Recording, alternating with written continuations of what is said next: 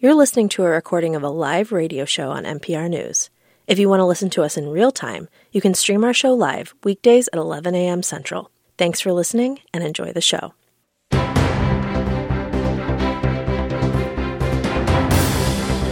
This is NPR News. I'm Mike Mulcahy. The primary election is coming up on Tuesday, but many people have already voted.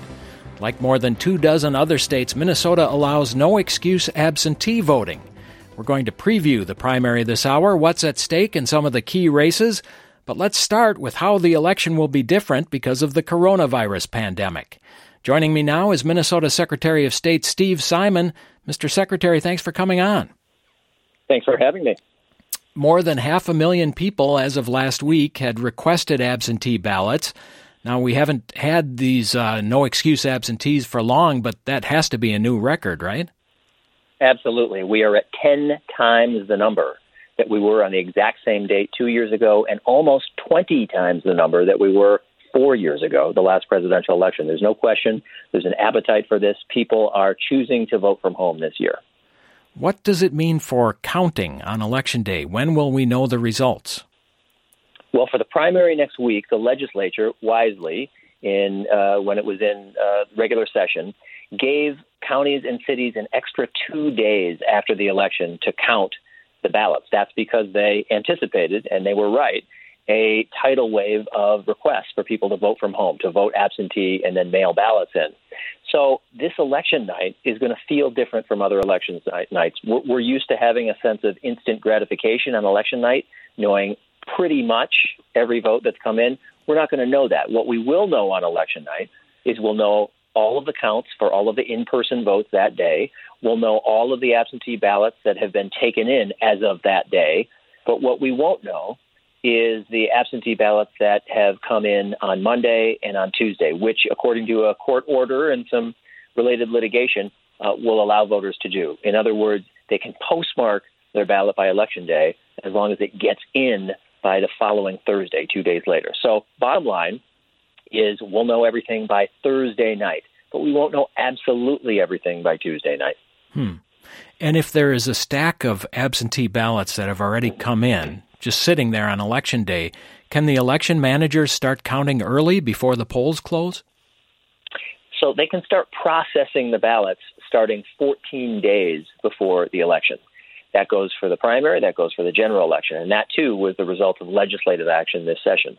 So they'll have 2 days after the election, and they'll have 14 days before the election to start opening those envelopes and processing those results.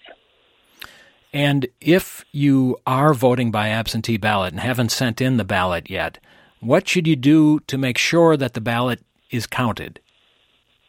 Well, let's start from this premise.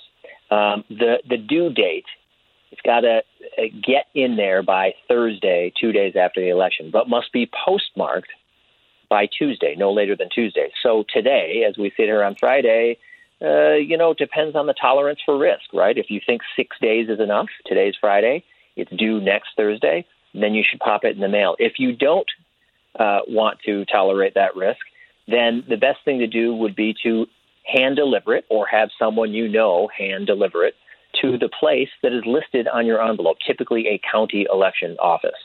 And so that would be the best way to do it. You don't have to return it by mail, but you do have to drop it off to the place that's listed on the ballot or on the envelope. Okay. And amid all this absentee voting, will the normal polling places, all the normal places, still be open on Tuesday? Yes. So we have just about 3,000 polling places in Minnesota, and they will be open, all of them, on primary day, just as they will all be open in the November general election. So for those who want to vote that way, they can vote that way. And I should point out to your listeners that we are making every effort to make that as clean and safe as possible. So we have spent the time, energy, effort, and money to purchase and distribute to each one of those 3,000 polling places hand sanitizer, pumps, wipes, high-grade masks for all the poll workers and election judges, disposable masks for voters who might show up without them. We have social distancing protocols, wipe down of the polling surfaces after every use. So people can rest assured that we're doing everything we can to make the polling place itself as safe as possible for everyone who chooses that option. And you are strongly recommending that people wear masks when they come to vote, but you're stopping short of saying that it's required. How come? Well, it's required under state law that you wear a mask, period.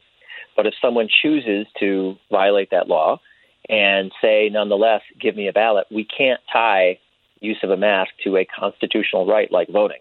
So here's what will happen. If a voter goes in to the polling place without a mask, they're going to be offered a mask, or they're going to be asked to wear a mask. Or if they still refuse to wear a mask, then they will be asked about some other workaround, like might the voter want to just vote in the hallway away from other voters? Or might the voter want to vote at their vehicle, which is something we have in Minnesota called curbside voting? If, despite those offers, the voter still persists and still insists on voting right where everyone else is voting without a mask, then constitutionally we can't require them. We can't condition one on the other and say, no, you don't get a ballot unless you wear a mask. We can't do that. So ultimately they will be able to vote, but they will be asked and offered mask wearing. You know, President Trump tweeted last week that he likes absentee ballots, but not mail-in ballots. Is there a difference? There is a difference. I don't think it's that big of one. So what he doesn't like is something that Minnesota is not doing statewide. In other words, we're not doing the thing that he's really targeting. What he objects to is a system sometimes called universal mail balloting, meaning if you are a registered voter, if you're already in the system, you automatically get a ballot mailed to you. Whether you asked for it, requested it, or even wanted it, you get it if you're a registered voter. And there are about 6 or 7 states this cycle that are doing that, most of whom had already been doing it even before the pandemic. That's what he objects to. What we're doing is basically our absentee system. We're calling it vote from home, but it's basically the absentee system where the voter has to do something. Nothing comes automatically. The voter has to ask, as by going to our website, mnvotes.org. So when people go to mnvotes.org, it takes about 5 minutes maximum to order that ballot to come to them, or they can fill out a paper request by going to a city hall or county courthouse or otherwise getting the paper. But that's really the principal difference. After that period, the rest is the same, which is the ballot comes to the voter. The voter votes on his or her own time within a period of days or weeks, and then sends the ballot back by mail, or in some cases, hand delivers it. But it's that threshold piece of, does the voter have to do something, or does the voter who's registered not have to do something? That's really the only difference. Well, the president has also been saying for weeks now that mail-in ballots open the door to fraud and crime, cheating. How do you respond to that? Well, that's not the case in Minnesota. And here's how sometimes the question comes at me. And it's a fair question, by the way, for anyone to ask. It might go something like this. People say, hey, what about all these blank ballots? Thousands and thousands of blank ballots just being sent to people in the mail. What's to prevent someone from stealing a bunch off of a pallet in a post office, or hanging out by unguarded residential mailboxes and swiping 2 or 10 or 20 or 100 and then sending them in and voting them all? What's to stop that? Fair question. And the answer in Minnesota is clear. That doesn't happen. And the reason it doesn't happen is when you order the absentee ballot online or otherwise. So if you went to mnvotes.org, you'll see that you're asked to supply some personal identifying information. It can be a number of things. It could be last 4 of Social Security number. It could be a driver's license number. It could be other things. So unless the mailbox thief knows the precise form of personal identifying information that the intended voter used when the intended voter ordered the ballot, unless he knows that, his plan is going to be foiled. He could vote 100 ballots and swipe them out of mailboxes, but they will never, ever be counted. They will be destroyed. They will be given no weight and no worth. And so that has sustained us for many decades in Minnesota, that kind of system. And that's why when I ask people who have been around this a lot longer than I have, for decades, do you know of a single case in Minnesota where that happened, where a mailbox thief got away with it and was able to vote a ballot from someone who wasn't him? And the answer is no. They don't know of a single case where that happened in Minnesota. Now, maybe there was one. They just don't know of it. And so that served us well for a long, long time. In your experience, and as you've been talking to these folks, is there any evidence that mail-in voting helps or hurts one particular party's candidates more than the other? Not at all. In fact, the contrary is true. There is no partisan advantage whatsoever. There are just as many Republicans as Democrats who like to vote this way and do vote this way. If you look geographically, if you look demographically, there is no partisan advantage here. And others have validated that. Stanford University just did a study. Others have done studies, too, to see whether there's some advantage hidden in there for a particular party, and there isn't. This is about comfort and convenience for a lot of people, but this year there's an added reason why so many, I suspect, are turning to this method of voting, and that's that it's arguably a public service. Every person who chooses to vote from home this year is arguably making the polling place a little bit safer for everyone else, not just the voters, but for the 30,000 poll workers that we need to put on an election. Well, I assume the pandemic will still be here in November. Will there be enough election judges then? And will any problems you run into this time be magnified when the turnout presumably will be much, much higher? Well, in every year and every election, one big advantage of the primary is it's kind of a dress rehearsal for the general election. As you point out, the magnitude is a lot lower, the numbers are a lot lower, but you can sense what some of the soft spots are. And that will be one that we're looking at very closely. All the jurisdictions that I've talked to feel very good about the number of election judges for the primary. The general election is another story. We don't want to end up like Wisconsin or like Georgia or like other states during the primary season that had major disruptions, if not chaos, at the polling place that stemmed largely from chronic understaffing at the polling place. We don't want that. We need 30,000 people to stand up and step up and do that job. And that's never been a problem in Minnesota, but this is different this year. And the reason it's different, as some of your listeners I'm sure know from personal experience, election judges or poll workers, as they're sometimes called, tend to skew a good bit older. They are disproportionately retirees. They are disproportionately seniors. They do a phenomenal job. But some portion of them are choosing to take themselves out of the running this year because they don't want to take the health risk. So we've got to replenish their ranks and avoid the kind of disruptions we've seen in other states.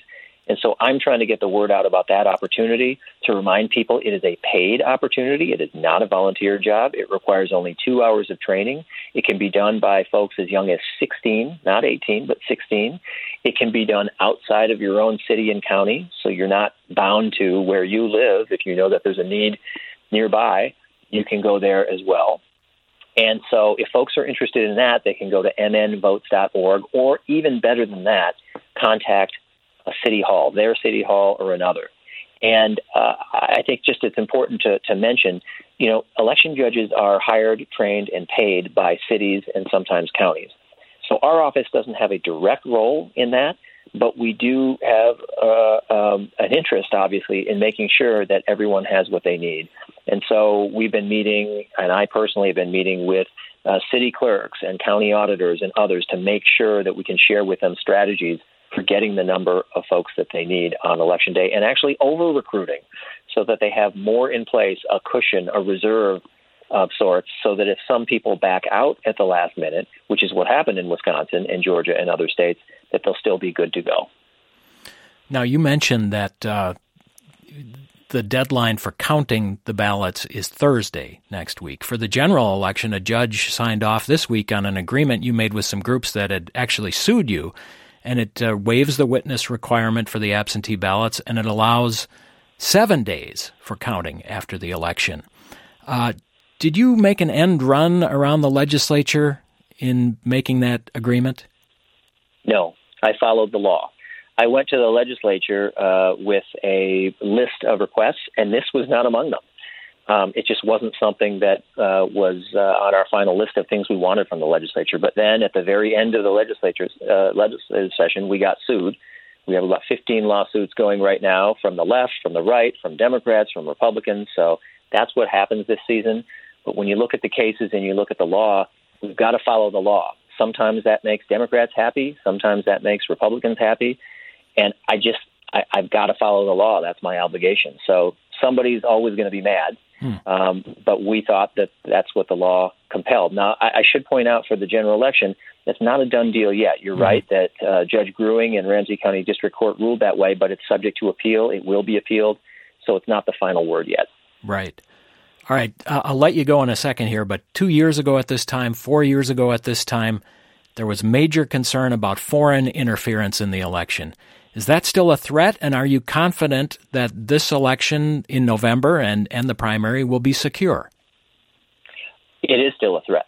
In fact, I just heard from someone yesterday at the Department of Homeland Security, and they are arranging for me and other secretaries to have the latest in a series of confidential intelligence briefings on the subject. But we did get an overview, and I'm not revealing anything that already hasn't been made public. But yes, it is a concern of the intelligence community that not just one foreign adversary, but multiple, have both the appetite and the capability to interfere. Again, that doesn't mean they will, but they have the appetite to and the capability to, and we've got to make sure that our systems are performing well. Am I confident? Yes, I'm confident. I am cautiously optimistic. Like any institution, whether it's NPR or the University of Minnesota or Target or U.S. Bank, I cannot promise with 100% certainty that nothing bad is going to happen. That would be dishonest.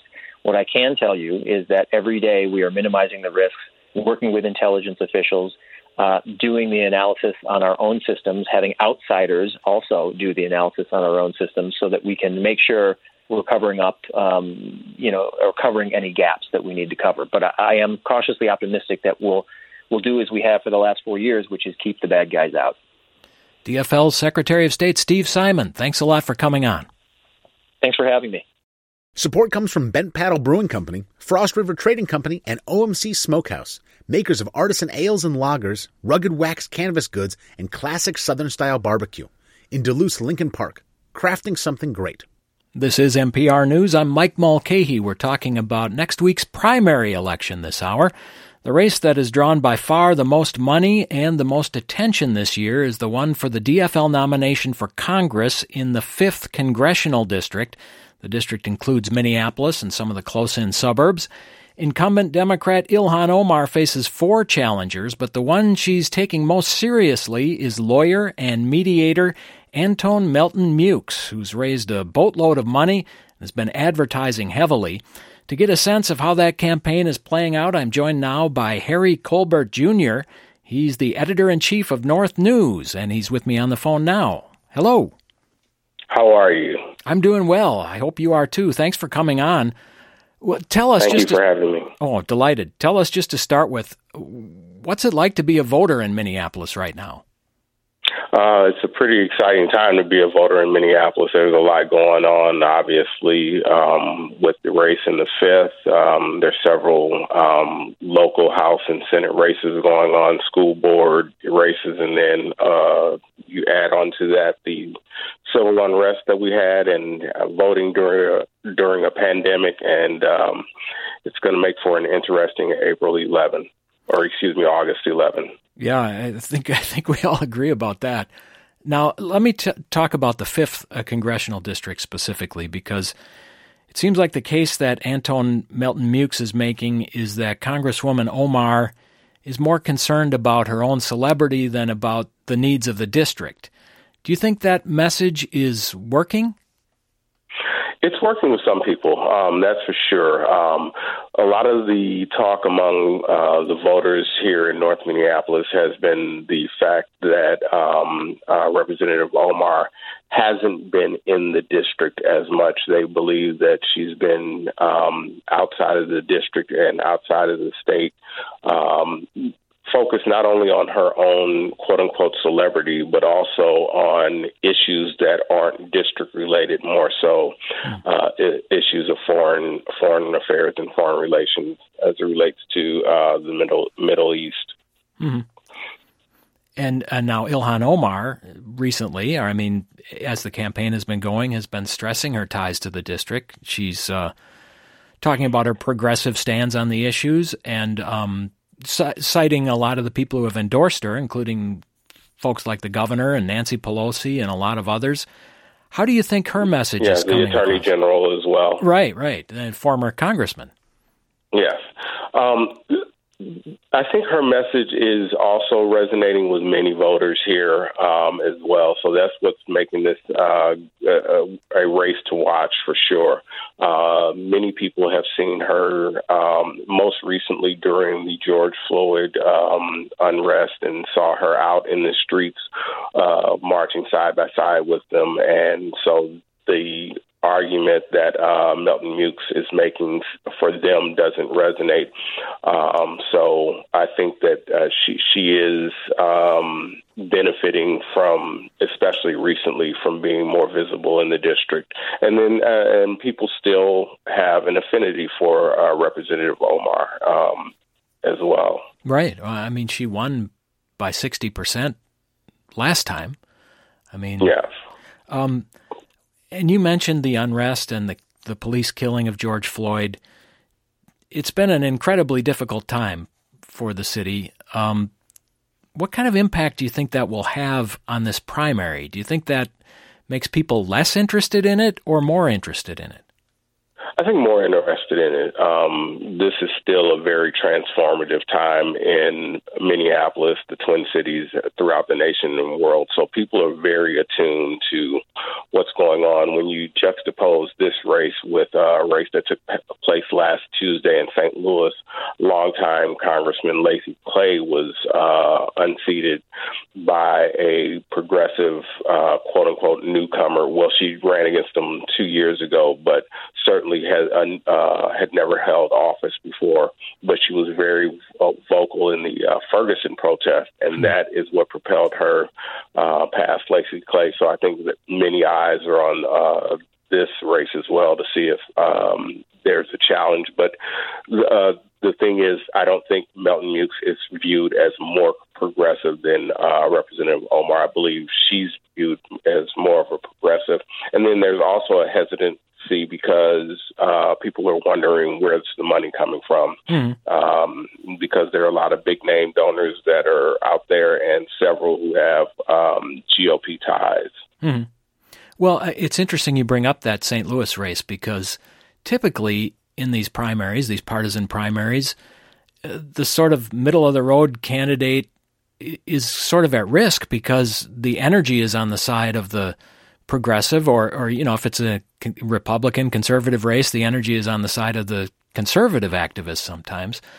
Do you think that might actually help Omar this time because Antone Melton Mukes is really selling himself as sort of the more moderate person? Absolutely, I do. I do think that is factoring in with a lot of voters, especially the younger voters who are asking. I've seen just chatter through a lot of social media saying basically where'd this guy come from and using words such as plant and things of that nature to describe him. So I think that's certainly in Omar's favor. Mm-hmm. And there are some other candidates in this race, I should say. Les Lester, Daniel Patrick McCarthy, John Mason. Do they have much of a presence, or is it mostly a two-person race as far as you can tell? It's a two-person race. Those are, if you ask the average voter on the streets, they know these two individuals running off. And then, once again, none of the other candidates have had the financial backing. We're talking about basically $3 million per candidate in this DFL primary. And so when you're turning on the television, you're seeing ads from these two individuals, whether you go to your YouTube and your video is preempted by an ad from one of the candidates. Those are the people who people are seeing right now, Representative Omar and Antone Melton Mukes. Mm-hmm. Okay, now I have to ask you this one finally, because you're a newspaper reporter. The newspapers have endorsed here. The Star Tribune endorsed Melton Mukes. Insight News, where I think you used to work, endorsed Omar. Do you think the newspaper endorsements matter much? Always they help, but they matter in terms of marketing. It's something that you can say, hey, I'm endorsed by Insight, or I'm endorsed by the Star Tribune, or I'm endorsed by North News, which in this race, neither candidate is endorsed. We chose not to make any endorsements this time around. And that's more of a factor of me just coming into the role as editor-in-chief within a month of the race. So I thought it was unfair for me to make the endorsement through the newspaper that I just joined. But with that being said, the endorsements help in terms of marketing. You can put it on your material and say, hey, I'm endorsed by X, Y, or Z. But in terms of someone saying, oh, I'm voting for candidate A or candidate B because the Star Tribune said so, I don't think that that's happening anymore. I think people are more in tune to their particular causes and follow the issues more in-depthly than just a newspaper endorsement.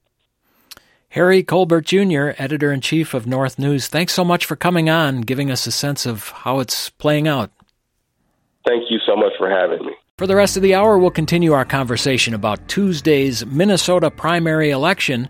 Because of COVID-19, lots of people are expected to vote by mail using absentee ballots, but still only a fraction of those who will likely use mail-in ballots in November. Joining me now to talk about voting and some of the choices on the ballot in some of the primary races are two of our regular political commentators. Todd Rapp is president and CEO of the public relations firm Rapp Strategies. He tends to come at things from the DFL side of the aisle. And Maureen Shaver is here. She's a lobbyist, political veteran who looks at things from the Republican point of view. Todd and Maureen, thanks for coming on. I hope you're both holding up okay. Hello, Mike. Hey, Mike, definitely holding up okay. That's good to hear. I wish we were face-to-face, but we're on the line here, so we'll see how it goes. Todd, Omar versus Melton Mukes. Like all primaries, this is an intra-party contest, so I'll start with you. How likely is it that Ilhan Omar could lose this primary? Well, that's a good question, Mike, because we just don't have a lot of history to fall back on. I mean, Democrats have our share of party fights in the primary, Don Frazier and Bob Short and Paul Wellstone and Jim Nichols, but they typically don't involve incumbents, and it's almost unheard of that a congressional incumbent has this kind of challenge. So it's pretty hard to tell, and I think it's clear that Representative Omar was surprised by the level of this challenge based on where her fundraising is. She does have a great deal of grassroots support. The organizations that typically band together to support a strong Democratic candidate are behind her. But the idea that $3.2 million was raised in the second quarter by a challenger to her, and who knows how much in the 5 weeks since then, has made this into it's not just competitive, but it's incredibly unpredictable, considering that as many as 200,000 people may vote in this primary. And Harry Colbert Jr., who I just talked to before the news, made the point, I think a really good point, that Keith Ellison is backing Omar. He represented the district for, 15 years before Omar came in? How much of a help is that to her? Well, I think every strong supporter, helps her out. I don't think that, and I may be wrong about this, and it's, every voter's kind of making their own decision here, but I don't think people have doubts about Representative Omar's, her commitment to the issues that Congressional District 5 is facing, or particularly any doubts that she's been a forceful opponent of President Trump. But she's running for her first reelection, and I think people are still getting to know her in a district where over a 56-year period, there were only 3 people who represented the district. And I think that as they've been getting to know her over the last year and a half or two years, they're learning about her agenda, they're learning about her style, but they don't know her well enough yet. And so the series of controversies that came up all of a sudden became something that would balance, for example, her forcefulness against President Trump. People are discovering her in her own district, and I think that they're kind of weighing right now what they want the future of their representation to be. My guess is that she's still in a pretty strong position going into Tuesday, but let's face it, this is a challenge like we've never seen before in Minnesota. Maureen, are the Republicans sitting back and eating popcorn, just watching all this? I was just going to use that same analogy. The Republicans are just sitting back and watching what's going on in the 5th, although they are paying close attention to the 7th District congressional race, where there is a Republican primary against to see who's going to take on Collin Peterson. But I do think they're going to sit back and watch. I think we're also going to see this is such an unpredictable primary because there's no statewide race that's driving everybody to the polls. Mm-hmm. So it's really hard for people in our business to predict. And especially when you've seen this much money so close to the race being invested in this race. I do think the endorsements are interesting. So the Attorney General coming out, for a seat that was his previous is interesting, but it's almost more interesting when they don't do it. It would have been a bigger news if he hadn't. And I think one of the bigger endorsements kind of conversation is the fact that Governor Walz has come out in northern Minnesota in a legislative race and taken, supporting the incumbent in the DFL side up in Duluth. And as I pointed out to someone the other day, the governor didn't get the endorsement of the DFL party either. So he's in a little bit of a different position to do that. Okay, would be the Eric Simonson race. Yeah, let me get back to that in a minute. But you brought up the 7th congressional district, which covers most of western Minnesota. A Republican primary there to see who will presumably face off against Collin Peterson. He's got some primary opponents of his own, but he's been there for a long time and presumably will come out of the primary, we think. So you got Michelle Fischbach, a longtime legislator, actually from a quirk of Minnesota politics, became lieutenant governor. Yes. Dave Hughes is the candidate who ran against Peterson the last couple election cycles. Noel Collis is running. And there are a couple other candidates. Fischbach has the party endorsement. Is she in pretty good shape, do you think, or will Hughes give her a challenge? Again, I think it's going to test the interest in the race. How does a pandemic affect these elections? And also the fact that we don't have a big statewide race. I do think having the endorsement up there, and Michelle Fischbach has served that in that community for a long time. She will have very active in the organization of the Minnesota Citizens Concern for Life. But my understanding is that Noel Collis is pouring a fair amount of money into the race here again in the end, and that Dave Hughes, who almost came close to beating Collin Peterson 2 years ago, still has some party loyalists that are on his side. So again, it's one of these races that we're going to be watching and looking at on Tuesday night or maybe Friday morning. Yeah. Todd Rapp, from the DFL point of view, how worried should Collin Peterson be? I think Collin Peterson is always worried about that district. I mean, it just goes right down the western edge of the state, and Donald Trump won that by 20-some points in 2016. But, Peterson at the same time, I mean, he's survived in that district since 1990. He's survived over the last probably 4 elections where the transition from a swing district into a Republican leaning, and now it would be called a solid Republican if he wasn't running.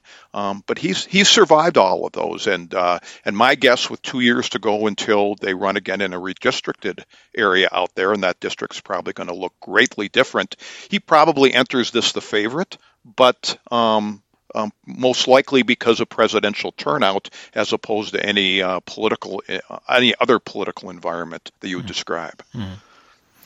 What do you think, Maureen? Can a Republican nominated candidate, Michelle Fischbach or somebody else, beat Collin Peterson this year?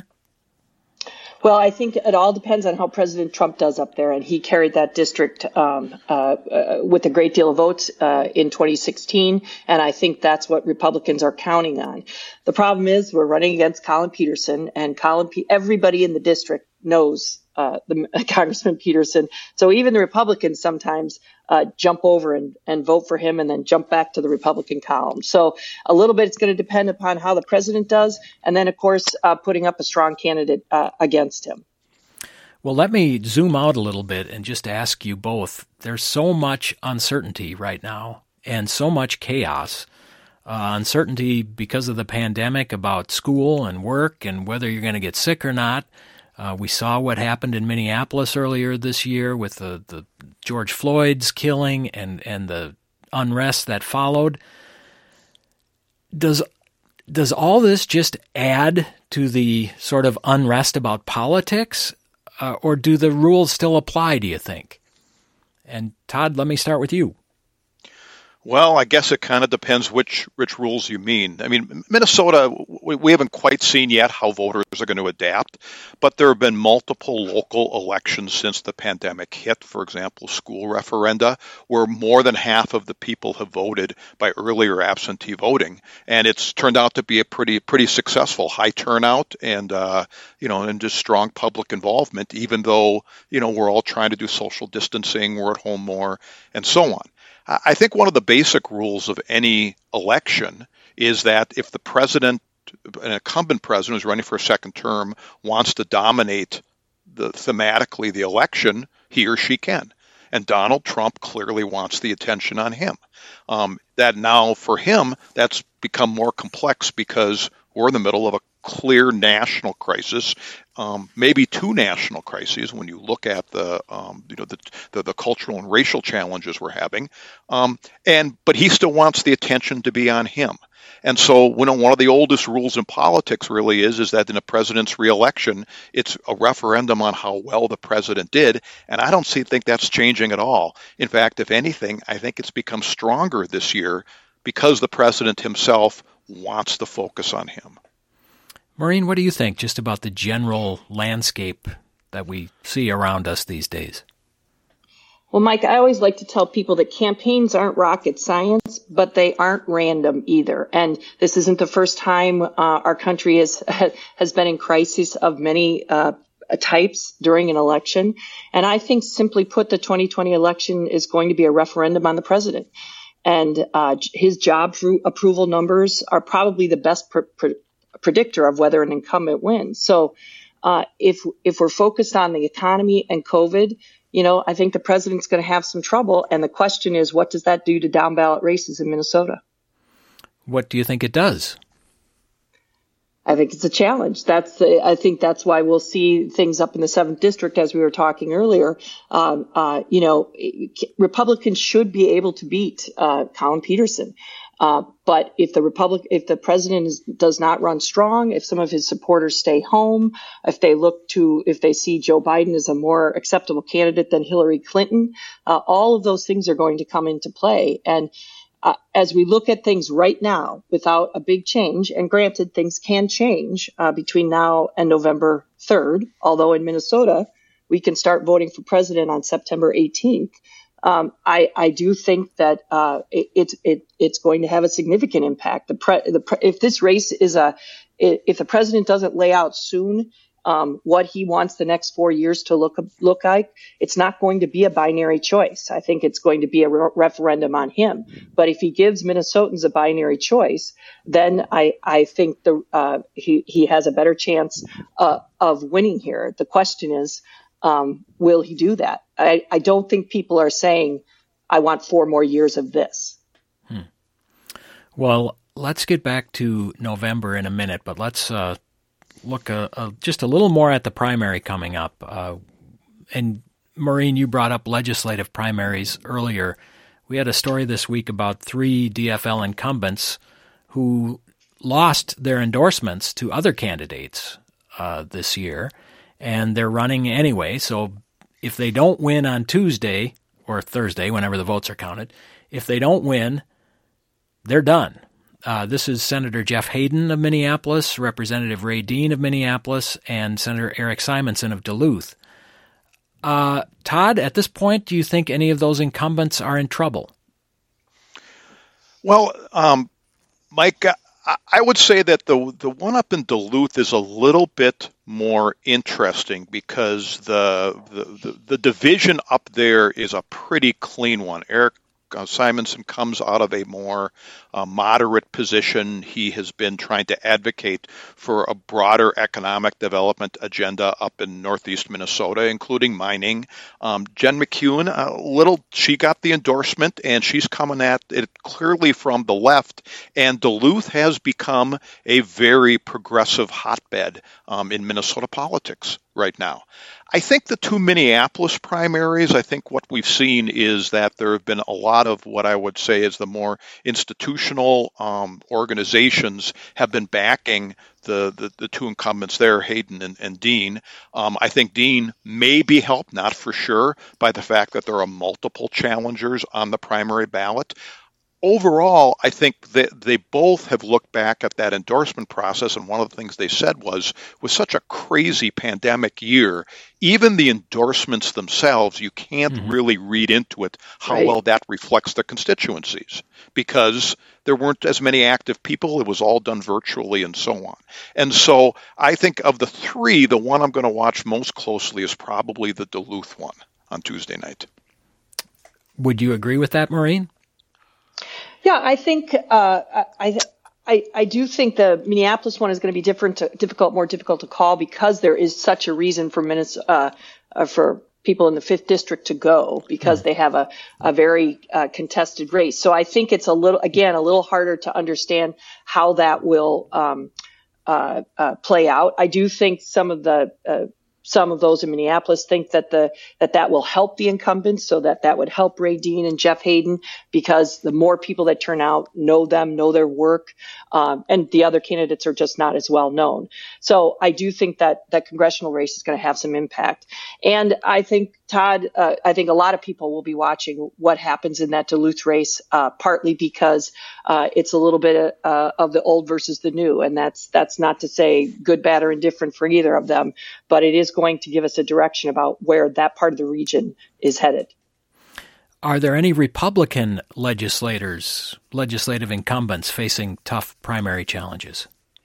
I'm going to be watching 3 or 4 races because they're turning out at the end of this primary season to be kind of interesting. There's a group in the House called the New Republican House Caucus, which tends to have some members who would be. They're pre-Trump. This is not a Trump thing, but more conservative. And they've taken on some more mainstream Republicans over the years. And in the last in the last week or so, they and some allies, an organization called Action for Liberty, which is more loosely aligned. I don't know that there's any real coordination of any sort. I'm not suggesting that, but they are supporting candidates that are taking on either endorsed candidates like we have here in the western suburbs, or are coming on strong in races where there weren't endorsements with some retirements. And in 3 of those seats, who wins will matter, because they're in close races. So this I would call down in the Representative Tabke's area in Shakopee. A former member is running against an endorsed candidate, Eric Mortensen, or not sure who got the endorsement there, actually. In the western suburbs, in Kelly Morrison's seat, there's an endorsed candidate, Andrew Myers, running against a longtime activist, Marianne Stebbins. And down in the Lake Crystal Medelia area, sitting incumbent Jeremy Munson, who has been a key member of the New Republican House Caucus, is being taken on by Yvonne Simonson. And then in that Senator Jensen seat out in Carver County, there was not an endorsement, but Julia Coleman is running against Mr. Funk, the Victoria mayor. So we'll be watching those closely, because they will have an impact on who may help take the majorities in either of those bodies come November. Mm-hmm. And Todd, do you see any patterns or major issues emerging in some of these legislative primaries? Well, one of the interesting patterns is that legislative caucus leaders are being challenged this year. Kurt Dowd has a challenger from the right. Paul Gazelka has one. Even Susan Kent over here in Woodbury has one, although a real cynic would say it's interesting that her primary opponent has the same last name as her general election opponent. I think it's the fact that caucus leaders get challenged is fairly new in Minnesota. I mean, typically speaking, that they are protected in their districts. A second thing I'm seeing is that there's some pretty strong races for the party that's challenging in some of the most important swing districts. I look at Senate District 56, Dan Hall's seat. There's 3 primary challengers on the Democratic side. We still don't know who's running against Warren Limmer, which is probably one of those we have to watch seats in Senate District 34. Mm-hmm. And I think Maureen points out one of the most interesting ones, which is the Shakopee seat, where 2 years ago Eric Mortensen knocked off incumbent Bob Lunin, and that probably sealed the election for Democratic Brad Tapke. We've got to see what's going to happen in this primary on Tuesday and whether the Republican Party can come back together afterwards to mount an important challenge against Tapke. How do these candidates even campaign during a pandemic? Well, you end up doing increasing amount through virtual, through email, through social media, through word of mouth. That is that you reach out to an army of supporters and you get them to reach out to 10 friends who hopefully reach out to 10 friends and so on and so forth. Candidates aren't necessarily avoiding door knocking. I've heard plenty of reports, at least in the eastern suburbs, of candidates getting out there. But there is certainly a lot more social distancing. For some candidates, a little bit more mask wearing. The other thing you're going to see is you're just going to see, I think, more direct mail. And I think you're going to see more localized cable TV commercials than we've seen in the past. Just because as an investment goes, you've got a real chance of reaching more people that way than you do with some of the more traditional retail campaigning.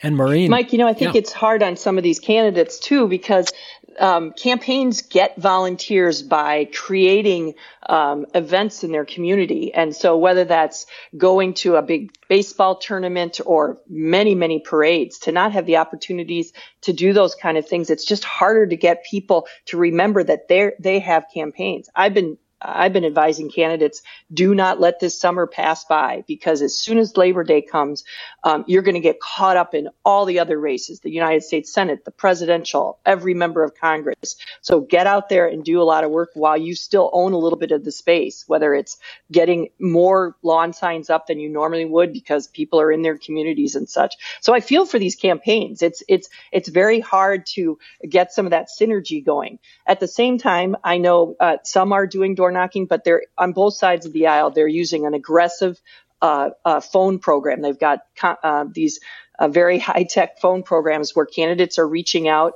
either not only directly, but then people on their behalf. Mm-hmm. And the other odd thing is, we heard Steve Simon say earlier, we might not even have the results on primary night. And certainly when the general election comes around, it doesn't sound like we're going to have results for a while. What is that going to do? Well, I think we just have to set that expectation right away that people aren't going to know exactly who won the next morning. At the same time, our system's going to work. We should have confidence in this system. We're ready for this, and there's going to be a great deal of interest in this election. Minnesotans are always at the top of the list for turnout, and I think we should celebrate that in some ways. Todd, what do you think? Well, not to test my math skills too much, but we'll have 80 or 85% of the vote counted in most districts by the end of the night on Tuesday. But there will still be some absentee ballots coming in, no question about it. I think we'll get comfortable with that being the normal for a while. For all the controversy around ranked choice voting, the one thing we haven't seen too much is people pushing back because it takes a couple days to figure it out. There tends to be trust that the system isn't being tampered with during those extra days, and people are fine sitting back and watching what comes in. Just like in ranked choice voting, we'll probably have a pretty good idea who's won, and we'll probably have a pretty good idea of the 2 or 3 districts that we have to wait for. Well, speaking as someone who broadcasts on election nights, I hope you're right. And speaking to somebody who likes to do analysis with you, Mike, it's always more fun to know exactly the results on Tuesday night.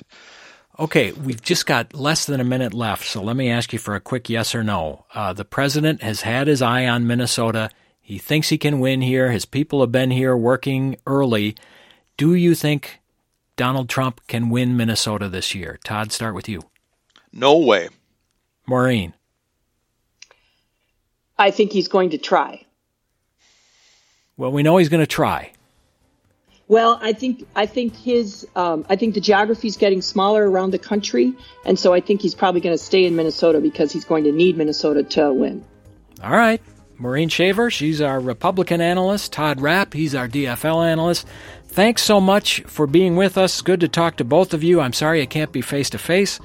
Maybe we'll give you a ring Tuesday night and check in if we see some results coming in. Sounds good. Thanks so much. And I should just say we will be on the air from 9 to 10 Tuesday night talking about what we do know. And I'll also tell you that Angela Davis will be back here on Monday. Thanks for listening. That's our program for now. You just heard a recording of a live radio show from NPR News.